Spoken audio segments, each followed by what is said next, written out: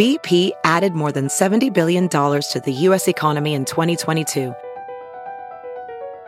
Investments like acquiring America's largest biogas producer, Archaea Energy, and starting up new infrastructure in the Gulf of Mexico. It's and, not or. See what doing both means for energy nationwide at bp.com/investing in America.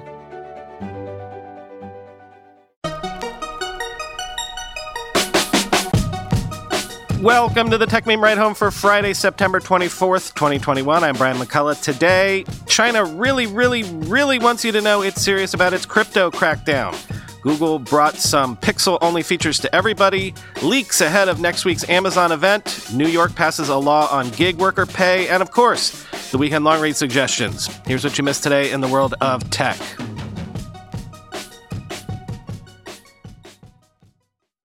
China continues to be like, you don't think we're serious? We're telling you we're serious. What part of this makes you think we're not serious? China's central bank says all cryptocurrency-related activities are prohibited, and overseas crypto exchanges providing services in mainland China are illegal. Now, in theory, this was sort of always the case. There's been an official ban on trading cryptocurrencies in China for years. It's the crackdown on mining that is only months old. Still, the crypto markets are down this morning on the news, quoting CNBC. In a Q&A posted to its website, the People's Bank of China said services offering trading, order matching, token issuance, and derivatives for virtual currencies are strictly prohibited. Overseas crypto exchanges providing services in mainland China are also illegal, the PBOC said. Quote, overseas virtual currency exchanges that use the internet to offer services to domestic residents is also considered illegal financial activity, the central bank said, according to a CNBC translation of the comments. Workers at foreign crypto exchanges will be investigated, it added. The PBOC said it has also improved its system to step up monitoring of crypto-related transactions and root out speculative investing. Quote, financial institutions and non-bank payment institutions cannot offer services to activities and operations related to virtual currencies, the central bank said, reiterating past comments. The price of Bitcoin sank over 6.5% in 24 hours, last trading at around $41,000, according to Coinmetrics data at mid-morning Friday Eastern Time. Ethereum, the second largest digital asset, fell 9% to around $2,800, end quote. Want a quick other angle to this, potentially? Remember, China is planning to launch an official digital currency of its own, so maybe they're clearing the decks of any competition. Quoting Cam McDonald on Twitter. I had a tweet calling this over 6 months ago. As China gets closer to the launch of their CBDC, all others will be outlawed. Then exchanges will be forced to incorporate the digital yuan as a stable if they want to run in China, and the CCP will get all the insight of the users, end quote.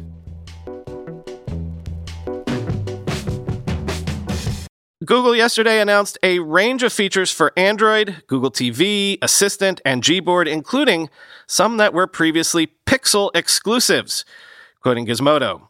The Pixel features rolling out soon to Android phones include the heads-up ability in digital well-being, which alerts you if it detects you're walking and using your phone. And whether you're using a OnePlus smartphone or a Samsung device, you'll have access to the password-protected locked folder available in Google Photos. Gboard users across all devices will get more copy and paste capabilities, including a few that were only for the Pixel. You can already access images and links in the clipboard, and Gboard will eventually start to extract phone numbers, email addresses, and links into separate items as you copy them. Gboard will also store recent screenshots in the clipboard, which was a feature announced at Google I/O earlier this year. And all versions of Gboard will get the Pixel's Smart Compose feature for every device running Android 11 and up. The beta also gave us a glimpse at the varying Nearby Share permissions, now available to everyone else. Nearby Share lets you choose to send photos or links to everyone with an Android phone within your vicinity, select contacts, or no one at all. I'd advise you to choose the latter two options if you don't want any random pics popping up on your phone. After all, we've seen what's happened to Apple's AirDrop users in the past. Google TV users are getting a helpful little feature that will make it easier to find something to watch without looking for the remote. Google has built remote control features directly into Android inside the Google TV app. There's also a quick tile, so you can easily pull down your notification shade to enter remote control mode. The ability had been discovered by 9to5 Google just a few days ago, end quote. There is a whole Amazon event scheduled for Tuesday of next week, I believe. But ahead of that, some rumors of Amazon gadgetry that may or may not feature next week. Quoting Bloomberg, Amazon is developing a bevy of new devices and services as it delves into additional markets, including a larger Echo with a wall-mountable screen, a TV soundbar, more advanced car technology, and wearable gear. The tech giant is working on the initiatives at its Lab 126 division, which created hit products like the original Echo and the Alexa voice assistant. The Seattle-based company is holding a launch event on September 28th for new devices and services, and some of these product details could be announced at that time. Other products may be launched next year or beyond, or get scrapped if they don't show enough promise.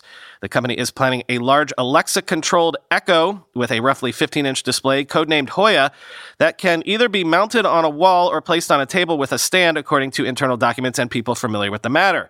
The device is designed to be a smart home control panel for activating appliances, lights, and locks. It could also serve as a window into the status of inbound Amazon packages, and the product will have a user interface that can show widgets for weather, timers, calendar appointments, and photos.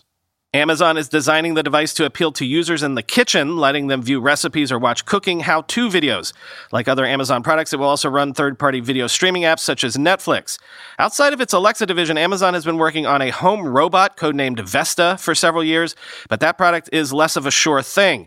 The robot has drawn concerns over its viability from staff, including co-founder and chairman Jeff Bezos, one of the people with knowledge of the matter said.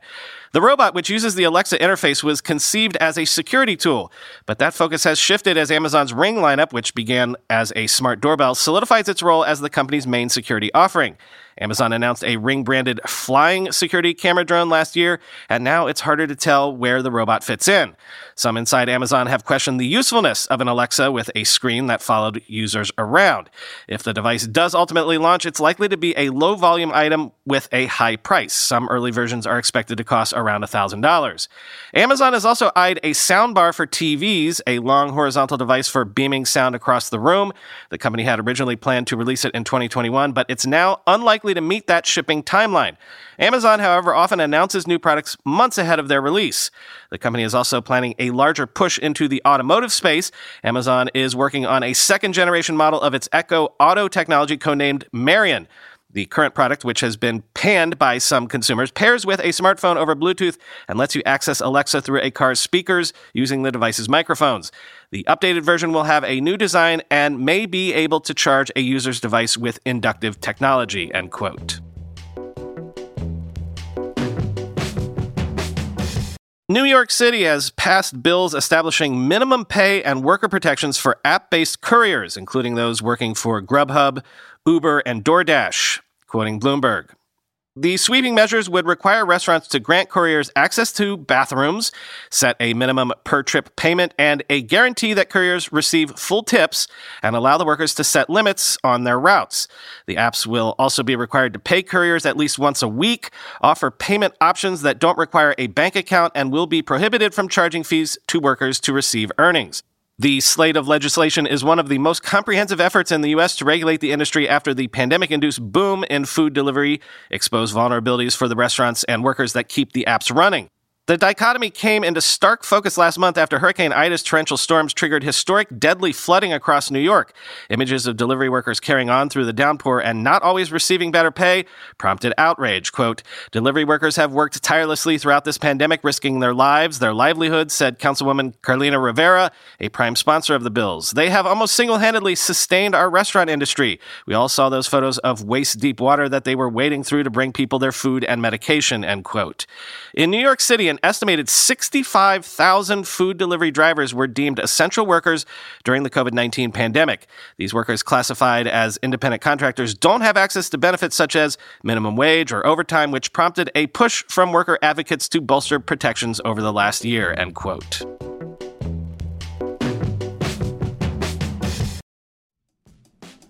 Recently, the world learned the power of artificial intelligence, a technology cybersecurity leaders have been leveraging for years. Now, as AI expands and evolves, those same security leaders are left wondering where humans fit into the next generation of AI-empowered security tools and solutions. Arctic Wolf, the industry leader in managed security operations, seeks to answer this question in their newly published report, The Human-AI Partnership. Access the insights of over 800 cybersecurity decision makers in North America and the United Kingdom to better understand how organizations are weighing the benefits and risks of deploying AI tools. Uncover the biggest obstacles to turning AI and human engineers into a formidable team. Discover why the near-term benefits of large language models are being upended by a crucial flaw in the technology. And learn what the rise of AI tools mean for human practitioners moving forward.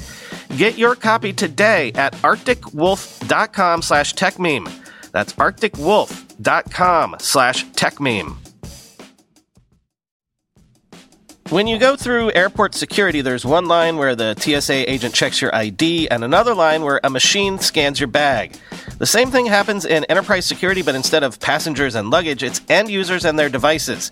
These days, most companies are pretty good at the first part of the equation where they check user identity, but user devices can roll right through authentication without getting inspected at all. In fact, 47% of companies allow unmanaged, untrusted devices to access their data.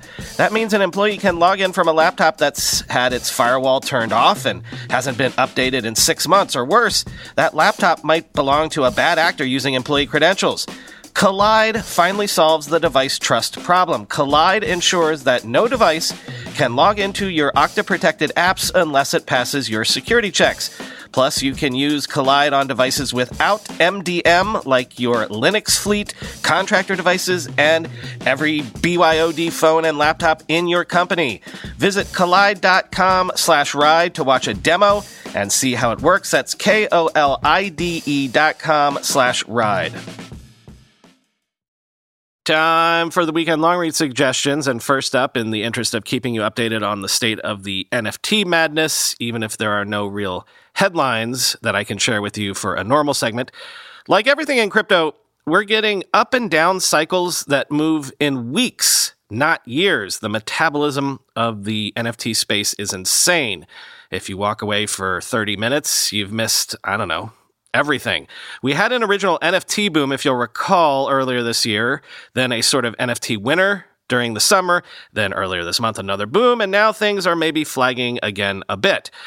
But what was really interesting in this piece that I'm going to share first was its dissection of the actual contours of the market. TLDR, it's extremely top-heavy, quoting Bloomberg. One of the most prevalent investing outcomes is getting stuck with something nobody else wants. In the 90 days through Monday, roughly 1.9 million assets were sold on the largest marketplace, OpenSea, but about three-quarters never saw another transaction. For those that do find buyers, the market is dominated by high-profile, high-value works. The most actively traded 3% of collections accounted for 97% of all dollar volume. The market's more liquid corners have managed to ride the bullish wave, though even then the returns have been far from even. Among those with at least 100 transactions, 42% saw their average dollar price drop, while 39% doubled in value or more. Grumbles over disappearing liquidity got louder when Bitcoin crashed as much as 17% on September 7th. Since then, NFT prices have also slipped along with volume. Loot for adventurers, among the hottest collections at the time, has seen its floor price, or the cost of its cheapest piece, nearly cut in half. Relative to the record high, it's down 54%. You've got a new NFT drop recently that's been happening every 2 hours, said Ramanu. There's just no way you can have that many collections maintain value, end quote. Next, this got a lot of buzz and snark earlier this week. The Verge pointed out that teachers are increasingly finding that many students brought up with search features on their computers or smartphones are unfamiliar with things like directories and folders. Quote, Catherine Garland, an astrophysicist, started seeing the problem in 2017. She was teaching an engineering course, and her students were using simulation software to model turbines for jet engines. She'd laid out the assignment clearly, but student after student was calling her over for help. They were all getting the same error message. The program couldn't find their files. Garland thought it would be an easy fix. She asked each student where they'd saved their project. Could they be on the desktop, perhaps in the shared drive? But over and over, she was met with confusion. What are you talking about? Multiple students inquired. Not only did they not know where their files were saved, they didn't understand the question. Gradually, Garland came to the same realization that many of her fellow educators have reached in the past 4 years. The concept of file folders and directories, essential to previous generations' understanding of computers, is gibberish to many modern students. Professors have varied recollections of when they first saw the disconnect, but their estimates, even the most tentative ones, are surprisingly similar. It's been an issue for 4 years or so, starting for many educators around the fall of 2017, end quote. Folks should be getting their iPhone 13s delivered starting today, and in light of that, check out this feature article from TechCrunch about how Apple built the iPhone 13's headline feature, Cinematic Mode. Quote, "The first thing that the team did was go speak to some of the best cinematographers and camera operators in the world. They also went to movies and watched examples of films through time. In doing this, certain trends emerge," says Manzari. "It was obvious that focus and focus changes were fundamental storytelling tools and that we as a cross-functional team needed to understand precisely how and when they were used. They then worked closely with directors of photography, camera operators, and first ACs whose responsibilities include focus pooling, observing them on set and asking questions. It was also just really inspiring to be able to talk to cinematographers about why they use shallow depth of field and what purpose it serves in the storytelling. And the thing that we walked away with is, and this is actually a quite timeless insight, you need to guide the viewer's attention," end quote. Also a heads up, though I'm not going to quote from it, I've also got a link that is very much something you will find useful if you're getting an iPhone today. If you, like me, have gone over to the two-factor authentication world, then the biggest risk you have when getting a new phone is potentially getting locked out of your stuff because you're locked out of your authenticator apps. So, from Apple Insider, a guide to smoothly transitioning your Google Authenticator to a new phone. Useful if you've got one coming right now. And finally today, literally today, is the 30th anniversary of the release of Nirvana's seminal album, Nevermind. In my recollection, I was, 13 at the time. I remember hearing about this new band that lots of people were talking about for a couple weeks. But then I have this very clear memory of seeing them for the first time because the Smells Like Teen Spirit video, which I believe was released a few weeks later after the album release, was, again, I believe, the first buzzworthy video. Or what did MTV used to call it? A buzzbin video? I can't really remember.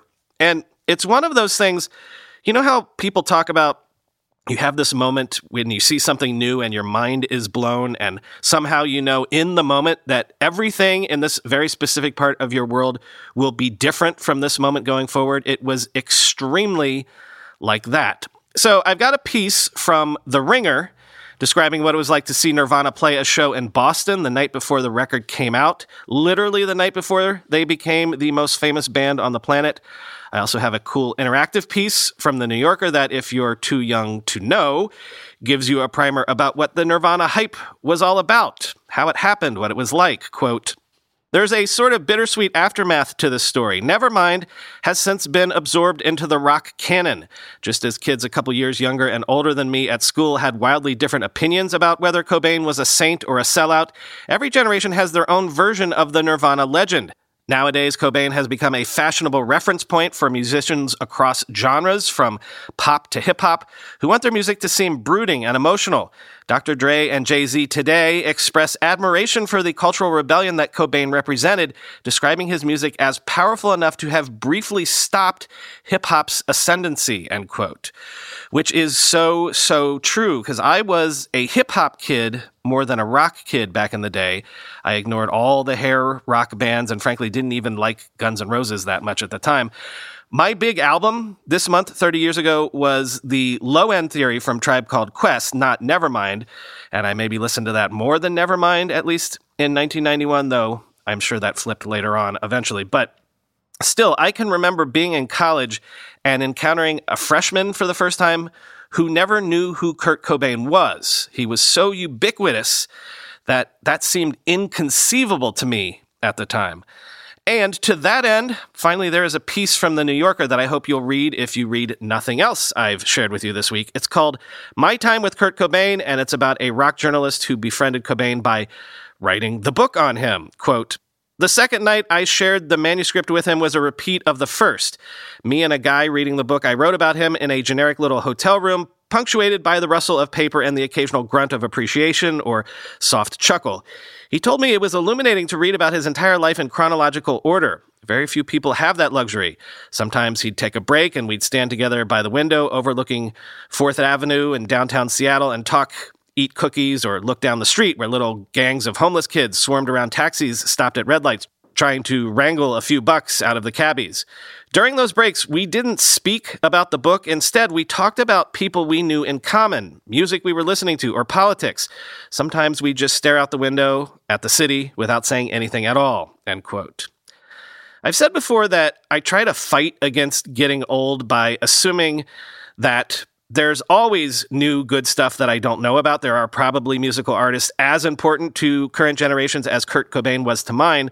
I'm just not aware of them, and that's fine. They're not for me. But at the same time, I kind of think pop stars aren't as important to society as they were in the last decades of the 20th century, which is why I found that last New Yorker piece so fascinating. It's a snapshot of a different era.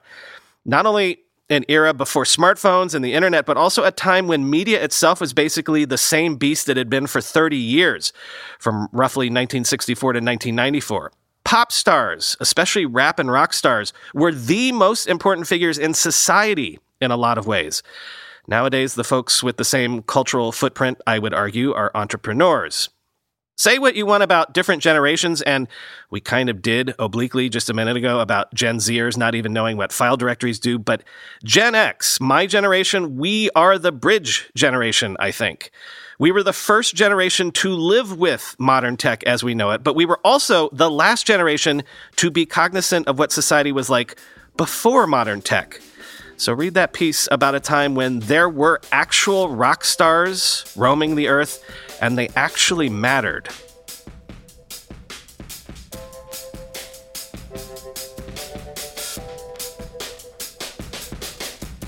I, in fact, just got my iPhone 13 unboxed. That camera bump really is significantly bigger.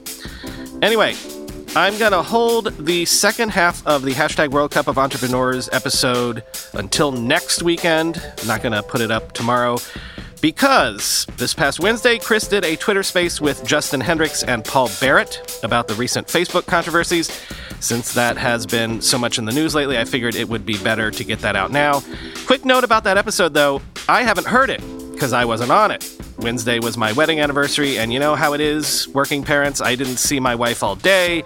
The kids don't go to bed till 8, so if I had gone on a Twitter space at 9, my wife and I could literally not have had even 5 minutes to ourselves on our anniversary day, and I agreed with Lisa that that was unacceptable. So Chris covered for me, which my wife and I both thank him for, and I look forward to listening to that episode along with all of you on Saturday. And on Sunday, I will do a quick 5-minute announce episode about the launch of the Ride Home Rolling Fund, how startups listening to me right now can pitch me, how you can get us on your cap table, and how that might be of benefit to you. Also, I will explain how you can send startups our way, and I'll share Carrie with you. You can participate in the upside if you do so. I promise this will be the last that you will hear about the fund for a little while, but seriously, this can very much be a crowdsourced seed fund, crowdsourced from the Mutant Podcast Army, the best collection of plugged-in technologists anywhere in one place. Thank you very much for being that for us. Talk to you on Monday.